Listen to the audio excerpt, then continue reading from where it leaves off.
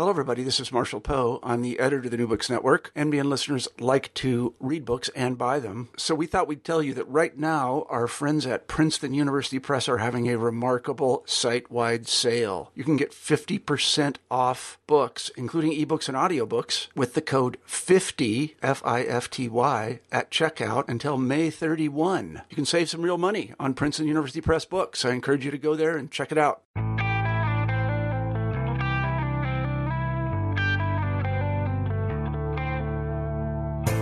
Hello and welcome to New Books in Photography. I'm the host, Lorena Turner.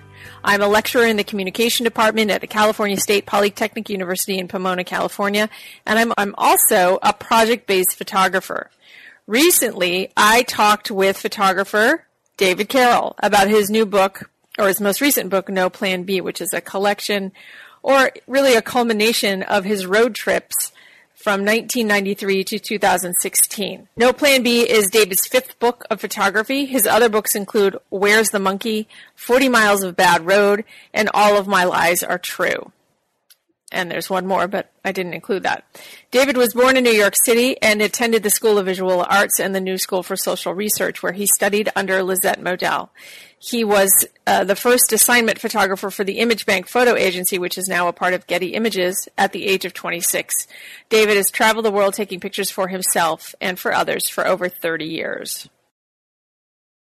Hello and welcome to New Books in Photography. Today I'm talking with photographer David Carroll about his book, No Plan B. Welcome to the podcast, David. Hi. That's it. I'm done. Bye. Wow, that was so quick. Right? Can you describe your new book, No Plan B?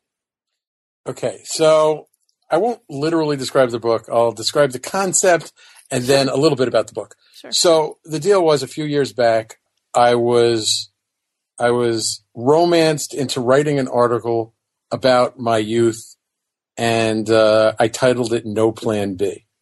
And then after doing that, I thought, oh, that's a good title. One day, I'll have another book, and I'll name it No Plan B. So that was the title. So the impetus of this book was Leica, the camera manufacturer, asked me to do a retrospective show at their gallery in New York City.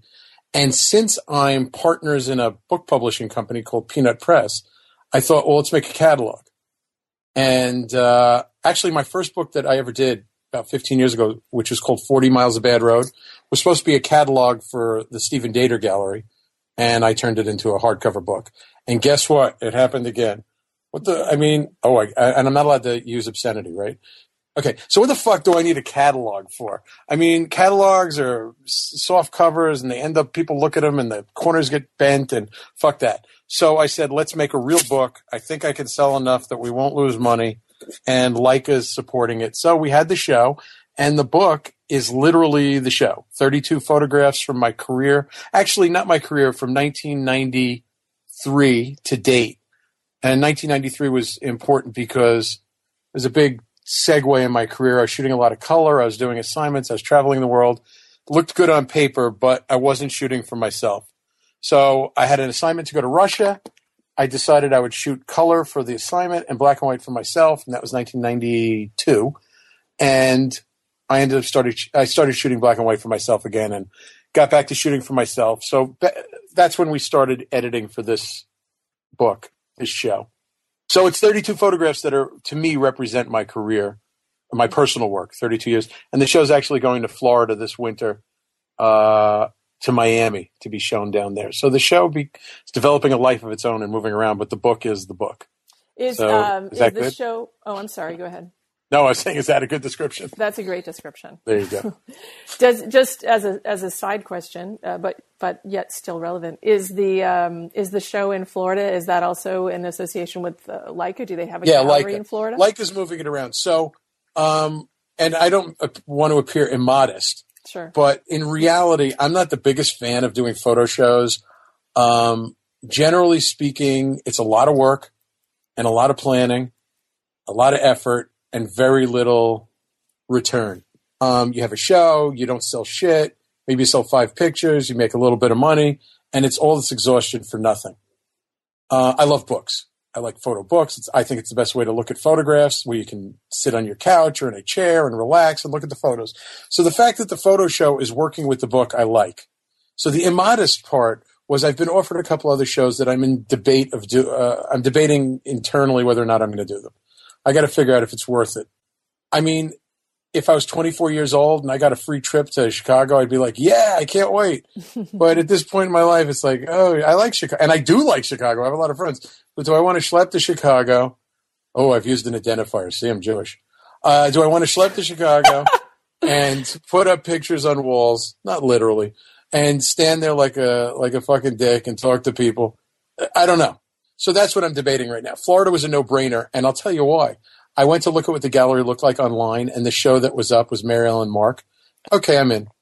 I mean, it literally was like, Leica gets good people, and they have beautiful space. So how do you say no to that? So I'm in debate about some other things. So that's the life of the show, is right now doing that. And obviously, the book and the show support one another, Sold a lot of books through the Leica store in New York City with the book signing and so on. So that's also has value, Sure.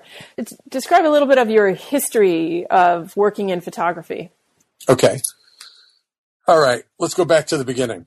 I was a small boy at a 50,000 watt radio station. No, that's actually Ted Baxter. Let's see who picks up that reference. I got it. So very good. It's because you're not 22. So where am I? Oh yeah. So I got into photography when I was about 18 or 19. A friend of mine got a camera for his birthday, and I thought those are cool. I mean, I was a visual guy. I drew a lot, and we made cartoons, and we made comic books, all the kind of stuff. I wasn't necessarily an indoor kid. I rode motorcycles and I played sports, but I was more of like I hate to use the word artsy because I think it sounds pretentious, but I liked making stuff, Mm-hmm. So I was that kind of kid. So I had to figure out how to go to art school, and I figured a camera was the easiest way since my drawing was adequate but nothing special, and I wasn't about to learn how to do something. So I figured a camera was easy peasy. So I got the camera. I applied to SVA, School of Visual Arts. Somehow I got in, and that's where I started taking pictures. Really, I was sort of just shot a little bit. So I went to School of Visual Arts, lasted about 2 years, ran out of money. And in those days, you weren't allowed to go $1 million into debt, borrowing for school. Not that I'm even sure I would have had I known how to do that. Mm-hmm. But so I dropped out of school in my second year, and I moved to Paris with a one-way ticket. I was that guy who bought a $300 one-way ticket on People's Express. I flew into Brussels, had like 100 in my pocket. And I ended up spending almost 2 years there and started shooting, worked for some magazines by lying and saying I already knew how to do everything. Because let's be honest. What kind of camera did you have? Well, at that point, okay, so my first camera was a Minolta XG7 and it had an automatic setting on it, which was critical when I was like 19 or 20 years old because I didn't know anything about anything. And then after about a year at school, I took my student loan. Oh, yeah, that's right. I took out a $2,500 student loan, but I bought a camera and a lens with it. I bought a Leica M4 II, which was the new camera in those days, and a 35 Summicron, which was the lens. Get all technical. And that's what I had. So when I dropped out of school, I had that, and I went to France with that. But I must have borrowed equipment. I actually don't remember, but I shot for like magazines, Mm-hmm. So I must have borrowed something from somebody. But as in all photography and maybe all careers, you just lie and say you know how to do it. And I did. And then I hired an assistant who actually knew how to do it. And, so that worked out for a little while. And then I bailed and I came back to the States. And then the dream come true happened. I started working for the biggest photo agency in the world called the Image Bank. Mm-hmm. And after grinding it, I remember the Image Bank. Right? Yeah. That was a big thing in the 80s. Absolutely. And so I was like, I had a shit job there. My first job in photography, I had a couple of freelance photo jobs, shooting bands and stuff because a friend of mine was in the industry. But nothing, maybe I made $500 in a year. But my first job in photography, was writing a number on the side of a slide that corresponds with the photographer that took it. I would sit there with a stack of slides writing numbers on the side. I know, right? I mean, it doesn't get worse than that, I guess, unless you're outside. I mean, listen, I could be digging ditches. I get that it's not that big a deal. So I did that for a little while, and then I worked my way up and became production manager at Image Bank. And then I started shooting their, like parties, their PR, their meet and greets, because I guess I had a strobe and a camera. And the owner of the company offered me a job to be an assignment photographer for them under the illusion that I actually knew what I was doing.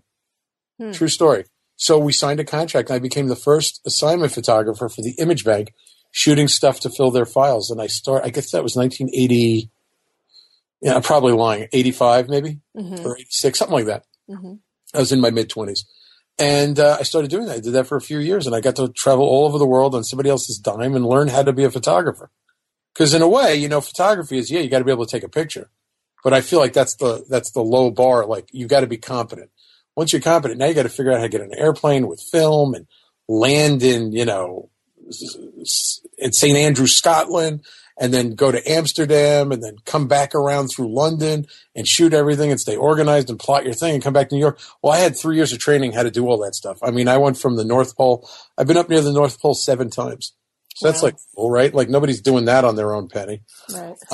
So that was my beginning. And during all this time, I was trying to shoot my own work in black and white. And that's where I had the problem I spoke about earlier, where I just started seeing everything commercially and I couldn't take a picture anymore. And in the late 80s, I was making more money than I ever dreamed of. I grew up kind of poor. I mean, I was poor. From my teens on, I had no money. So I was starting to make like real money, like $10,000 in a month, which was not even what you made a year in my mind. Right, shooting all the stuff. But the thing that was missing was I wasn't shooting for myself. So as I said earlier, I was going to Russia to shoot spec for General Electric jet engines. They were going to sell engines to Aeroflot. And I think everybody at the agency kind of knew it was bullshit and Aeroflot would never pay. But everybody thought it was exciting. So I went to Russia. I spent about a week or so there, maybe 10 days. I don't remember how long. And I shot for them, but I also shot for me. And that was like the kick in the ass that I needed. And I started shooting black and white and shooting for myself again. And that was a long time ago, and I've never stopped. So even though I've had jobs in photography, I was director of photography at CBS's outdoor advertising division. I did all this like legit stuff to support my habit of food and housing, shelter, yes, basics, and family. But I shot for myself. And the advantage, of course, of that is you shoot what you want because there's no consequences. You know, I knew I was going to be able to make the money doing other stuff, so you can just do what you want. I mean, it's a luxury. Well, I mean, it's a luxury. I created it. You know, Jerry Seinfeld was once interviewing somebody in his show, and they said, "I'm lucky." And Jerry said, "You're not lucky. You decided to leave your job. You decided to be a comic. You decided to put in the effort." So am I lucky? Clearly, I was in the right place at the right time a lot. But I do believe photographers that go out and do what they want aren't necessarily lucky because lots of people don't try.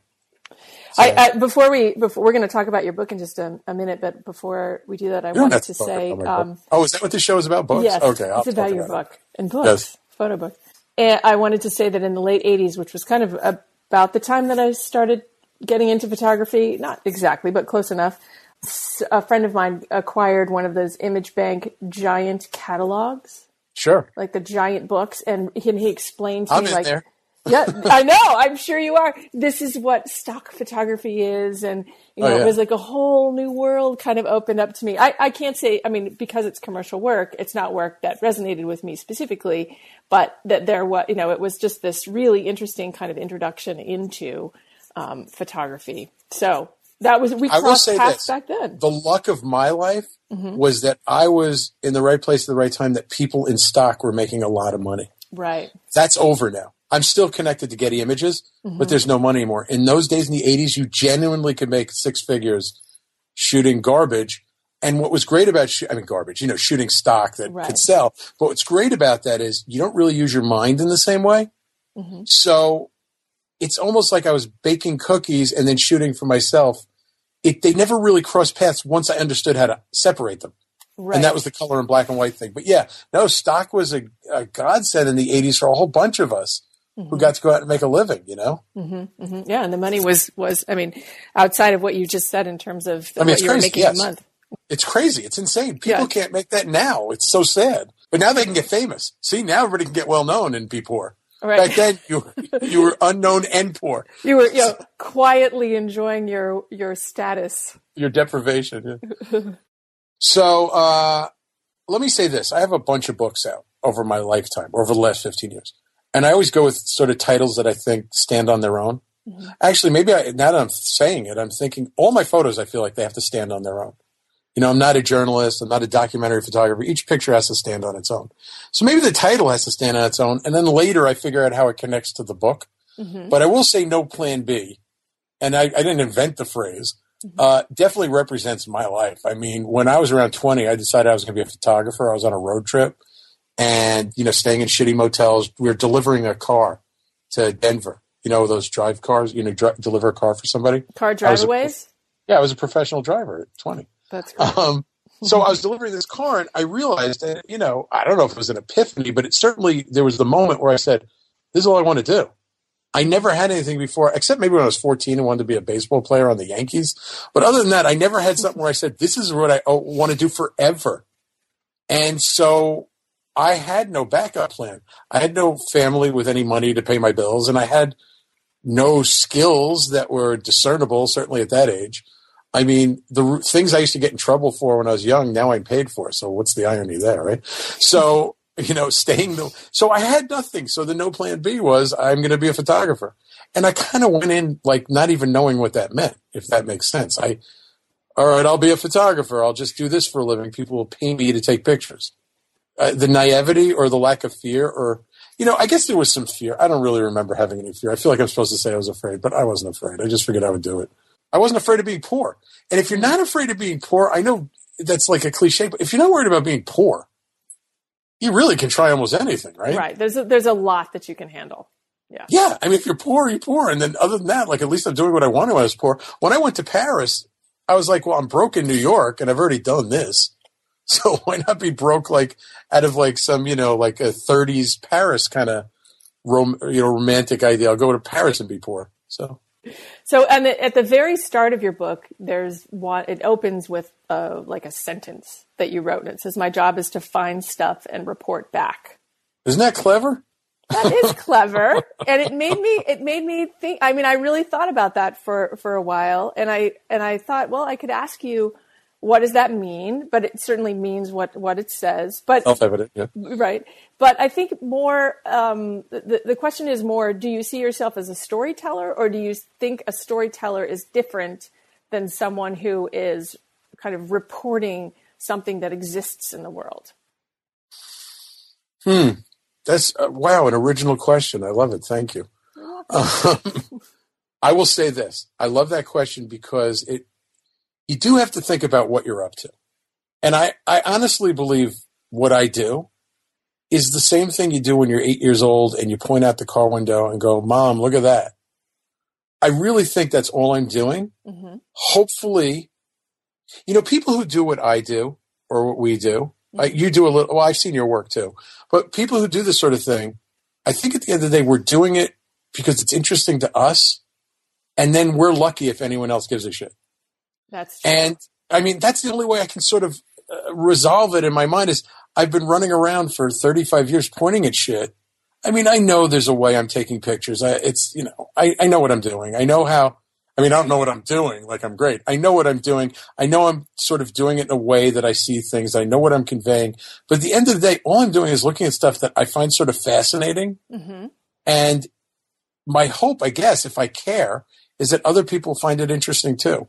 And if they do, then I get interviewed by you. And if they don't, well, at least I'm looking at stuff that interests me. And so I'm satisfied, I think.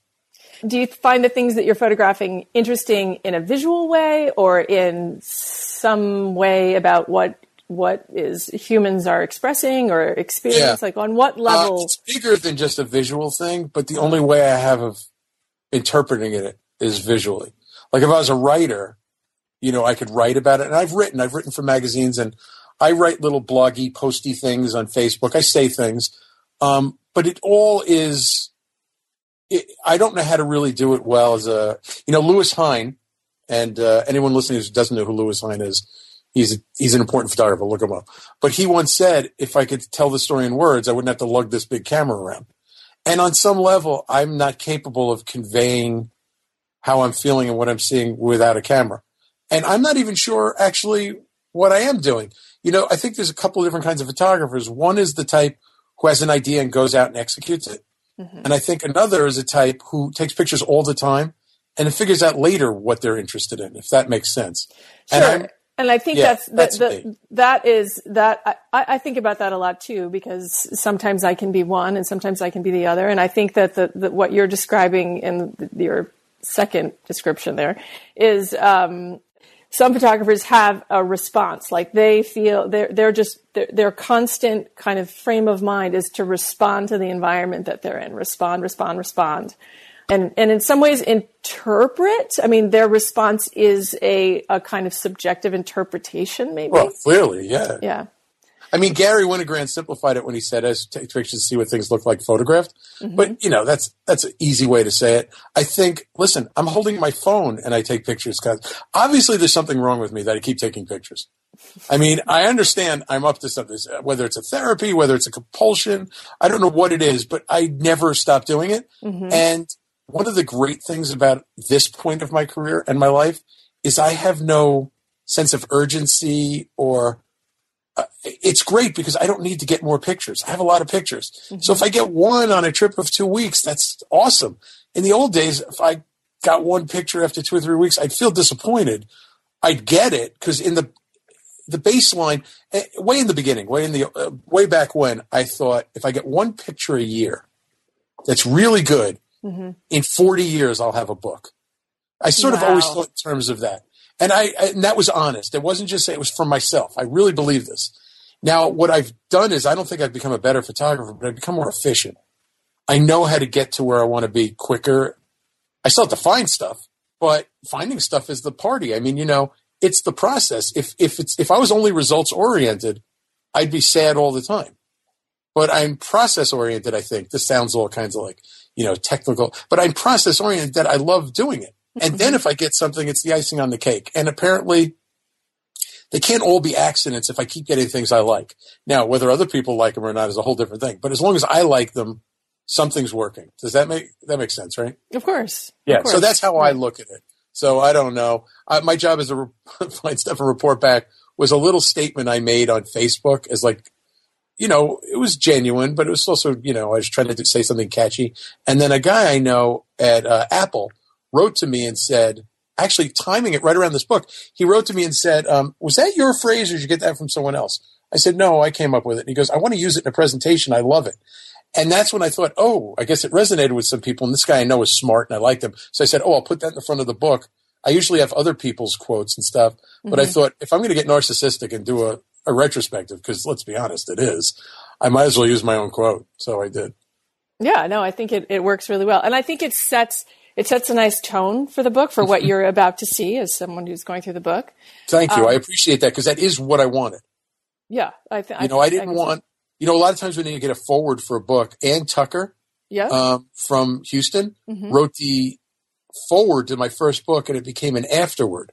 And I said to her, I love what you wrote. It all makes sense, but can we put it at the end so people don't have an idea beforehand? But I think in this one it made sense. Thank you. Yeah. Talk a little bit about the design process. For example, I saw the book as a PDF, so I'm kind of interpreting this. You don't have a copy of the book? No. Oh man, that's going to have to be changed. That will be changed. Yes. Sure. Well, now I've said it. It's yeah. It's true. I've recorded it. It's going to happen. Well, let me. You didn't design the book, okay? But you approved of the design, no? Oh, of course. Yeah. So how it works at Peanut Press is, not always, but Ashley Stoll is the designer. Okay. So she designed the book, actually the cover and all that on an airplane, and sent me kind of stuff. But previously, I've designed books. I did the edit and the sequencing and figured out where stuff was going to be. She did the design. As far as the fonts and the cover material and stuff, we did that sort of together. Mm-hmm. But yeah, she was the designer. But everything I do as far as books for myself, not other people, for myself, all has to sort of look like Lee Friedlander's photographs from like the 60s. Those are the Americans, although the Americans are a little different. I'm like an old square when it comes to books for myself. I really want it to be, pictures on their own and no bleed. And I want it to be, here's your photograph, take a look at it with a white background, like a matte. Mm-hmm. That's how I look at books. Although I did make a book that was a plastic box filled with pictures. But, I'm pretty straightforward about that. Oh no, did I screw up the question? No, that's perfectly fine. So go ahead. Yes, okay. What other books does Peanut Press produce? So Peanut Press started like this. I'll tell the Peanut Press story, the very abbreviated version. So Ashley Stoll was working on a project called Charth Vader. And it was these pictures of her son wearing a Charth Vader mask in different situations. Oh, I remember that book. Yeah, so I worked on that book with Ashley. She came to me because I'd done other books, said, will you help me put this together? It went viral. It became really, So we put the book together, and it went viral and sold out in like 2 weeks. And it was, if you're in LA, it was on the news, on ABC. It was everywhere. And the book sold out. And people started emailing me and Ashley saying, who made the book for you? And how'd you do it? And blah, blah, blah. And Ashley and I basically had a conversation saying, why don't we do this for other people? So we did. So that started after the Darth Vader book about a year ago, we started working with photographers. We've put out 3 books so far besides Darth Vader, so 4 in total. We did a book for Richard Bram and a book for Rami Narula. We do all our printing in the United States at Meridian, which is, I think, if not the best printer in the world, without a doubt, the best printer in the United States. They do Friedlander's books, and they've done Avedon's books, and Irving Penn and Kudelka, and the Nick Brandt books, and the ones of the animals in Africa, all this stuff, because we see Thomas Roma's books, because we see them when we're on press. So we've made 3 books so far. We're working on a book right now for Victoria Will, which is tintype she shot at the Sundance Film Festival of the Celebrities for a couple of years. I always see those right around the time that they've been taken. Sundance? Yeah. I always see them like for the last. That's right, exactly for the last. I don't think I saw them this year, but the last year couple she of didn't do years. it. She did it differently last year, but actually she got a lot of press because she took the last photo of Philip Seymour Hoffman before he died, which is this great image, And Victoria's great. He looks like not in good shape at all. Right. If I remember correctly. Right, exactly. And I don't think she knew that at the time. But anyway, so her book we're hopefully going to press in May, end of May, and she's like one of my favorite people in the world. What's great about making books for other people is it's a really intimate thing, And we wanted to make a book company where it wasn't about like, can we make 50 books a year and make lots of money? I mean, if I'm going to do that, I'll sell T-shirts. I don't need to do something this personal. So it's kind of cool that Ashley and I are both photographers and we work with photographers and at least I hope we get that this is something that's more than just a product, that this is very personal and matters. I mean, you've made a book, it can get really fucking weird and personal and odd. And we want to do that with the photographers, but everybody has a good experience. So we're doing it with Victoria. We're going to do one this year with Paris Vizone, who she tours with rock bands, but she photographs them just like her family. She's backstage, kind of a Jim Marshall approach, but very Paris style. And so the book is going to be her family and rock stars all blended because you can't tell the difference. Wow. The way she hangs out with everyone from Fred Durst to like Marilyn Manson compared to her cousins. It's she went on tour with Blondie the first time and took these pictures, and then all the other bands kind of wanted her to go out with them too because she shows them not just on stage, she shows their lives. And so anyway, it's fascinating. So we're going to do her book this year too. Great. We have a whole bunch of stuff coming up. Yeah, it's fun. It's like the dream come true, like late in my career that I have the luxury of doing this with other people. It's fantastic. Yeah. What are you working on now personally? Well, a friend of mine said to me last year, what's your new book about? And I said, it's about me. And he laughed and said, no, really? And I said, you've known me a long time. Yes, really. So I'm continuing to take pictures, and I honestly believe I'll never make another book because there's just too much of me out there, but everybody says I'm lying, so I don't know. I wouldn't have this book if Leica didn't ask me to do the show. But I do get the head nod like, yeah, I thought the last one was your last one. So the answer to your question is I keep taking pictures for myself, and every once in a while I get one I really like. And then maybe when I have another 50, we'll do another book. I don't know. Okay. And where can people find your book, No Plan B? So No Plan B is available from peanutpressbooks.com. It's www.peanutpressbooks.com. But you can go to my website, and it's the first thing you see. And now it's starting to go into stores. What we did was because we wanted to be a mom and pop organization, we want to sell, and we did it with Richard Brand's book, and we did it with Charth, and we did it with Rami's, and we did it with mine. We want to sell enough books on our own through social media and our website and getting articles. I had a bunch of articles about me and a bunch of articles about, everybody. That sells a lot of books because what we're trying to do is make these books so that nobody gets hammered with these prices. I'm not going to say any names, and now's the part where I usually do, but I won't. I'm not going to say any names, but, they come to photographers and go, give us $50,000, we'll make your book. And what happens is they make the books, they dump them into Amazon, and the photographer has 500 books sitting in his garage. Right. That's, it's a simplification, but that happens to people all the time. We don't want to do that. We want to get the books out there. We want to sell them and keep the costs down, even though we're using the premium printer in the United States. So you can buy the books through our website, but now Photo Eye has them. Photo Eye is on, online. Sure. And we're going to start distributing No Plan B through stores. Leica sells them. Yeah, they'll be in their stores. But to be perfectly honest, once we've sold enough books, I don't really care. I will never dump my books into Amazon and have them sell for $18 because my mind is like, fuck it. People paid $35. I made the book inexpensive, I think, $35. Lots of books are out there for $50 or $60, and it probably wasn't the smartest business decision to make it $35, but I wanted people to, be able to get it. Sure. And I'm not going to dump it into Amazon and sell them for $12 or $14 because that says fuck you to all the people who paid $35. Right. So and I know that that's probably not the best business model, but I don't care. So that's how that works. But yes, you can buy the books through my website, through Peanut Press and Photo Eye. But buy it from us, not Photo Eye. Photo Eye can't hear this, right? Well, they can. No, I'm kidding. Eventually. Photo Eye has sold tons of stuff for me. Photo Eye is the number one source in my mind for getting photography books. I love them. Absolutely. It's a better, there you go. Okay. Well, thanks for talking with me today about your book, No Plan B. I hope I said something that mattered. You did. Okay, you good. Did. I wish we had more time to talk about things like Lee Friedlander. I love Lee Friedlander. I thought so, but we didn't have a chunk of time. Who doesn't love Lee Friedlander? Let me just say this about Lee Friedlander. I'm not going to let you go. Lee Friedlander. When I was in college, he was the guy, and here's why. Took pictures of everything. Okay, that's the given. But he was married. He had kids. He lived a normal life. And every other photographer had like 9 wives and was paying, all the guys I met, paying alimony. And I'm not going to name any names because I love a lot of their work too. But Lee Friedlander to me made his own books. He did everything the right way. So if I wanted to model my life after somebody, Lee Friedlander was the dude. So I'll say that about Lee Friedlander. That's it. All right. Good to talk with you. We done? We're done. Bye, everybody.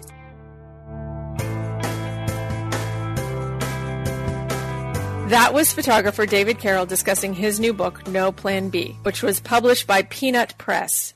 You can purchase his book on the Peanut Press website at peanutpressbooks.com. New Books in Photography podcasts are hosted remotely by me, Lorena Turner, and edited by me as well. If you have a new photography-related book coming out and would like to talk about it with me for about an hour, send me a message through the New Books in Photography Facebook page. This goes for monographs, theoretical texts, as well as books on the history of photography. On the next episode of New Books in Photography, I'll talk with photographer John Neal about his book, Focus in Photography, Master the Advanced Techniques That Will Change Your Photography Forever. John was trained as a fine artist and spent much of his career working at Kodak during the transition from film photography to digital image making. He has a fascinating connection to photography as both an inventor and an artist. I hope you'll join us.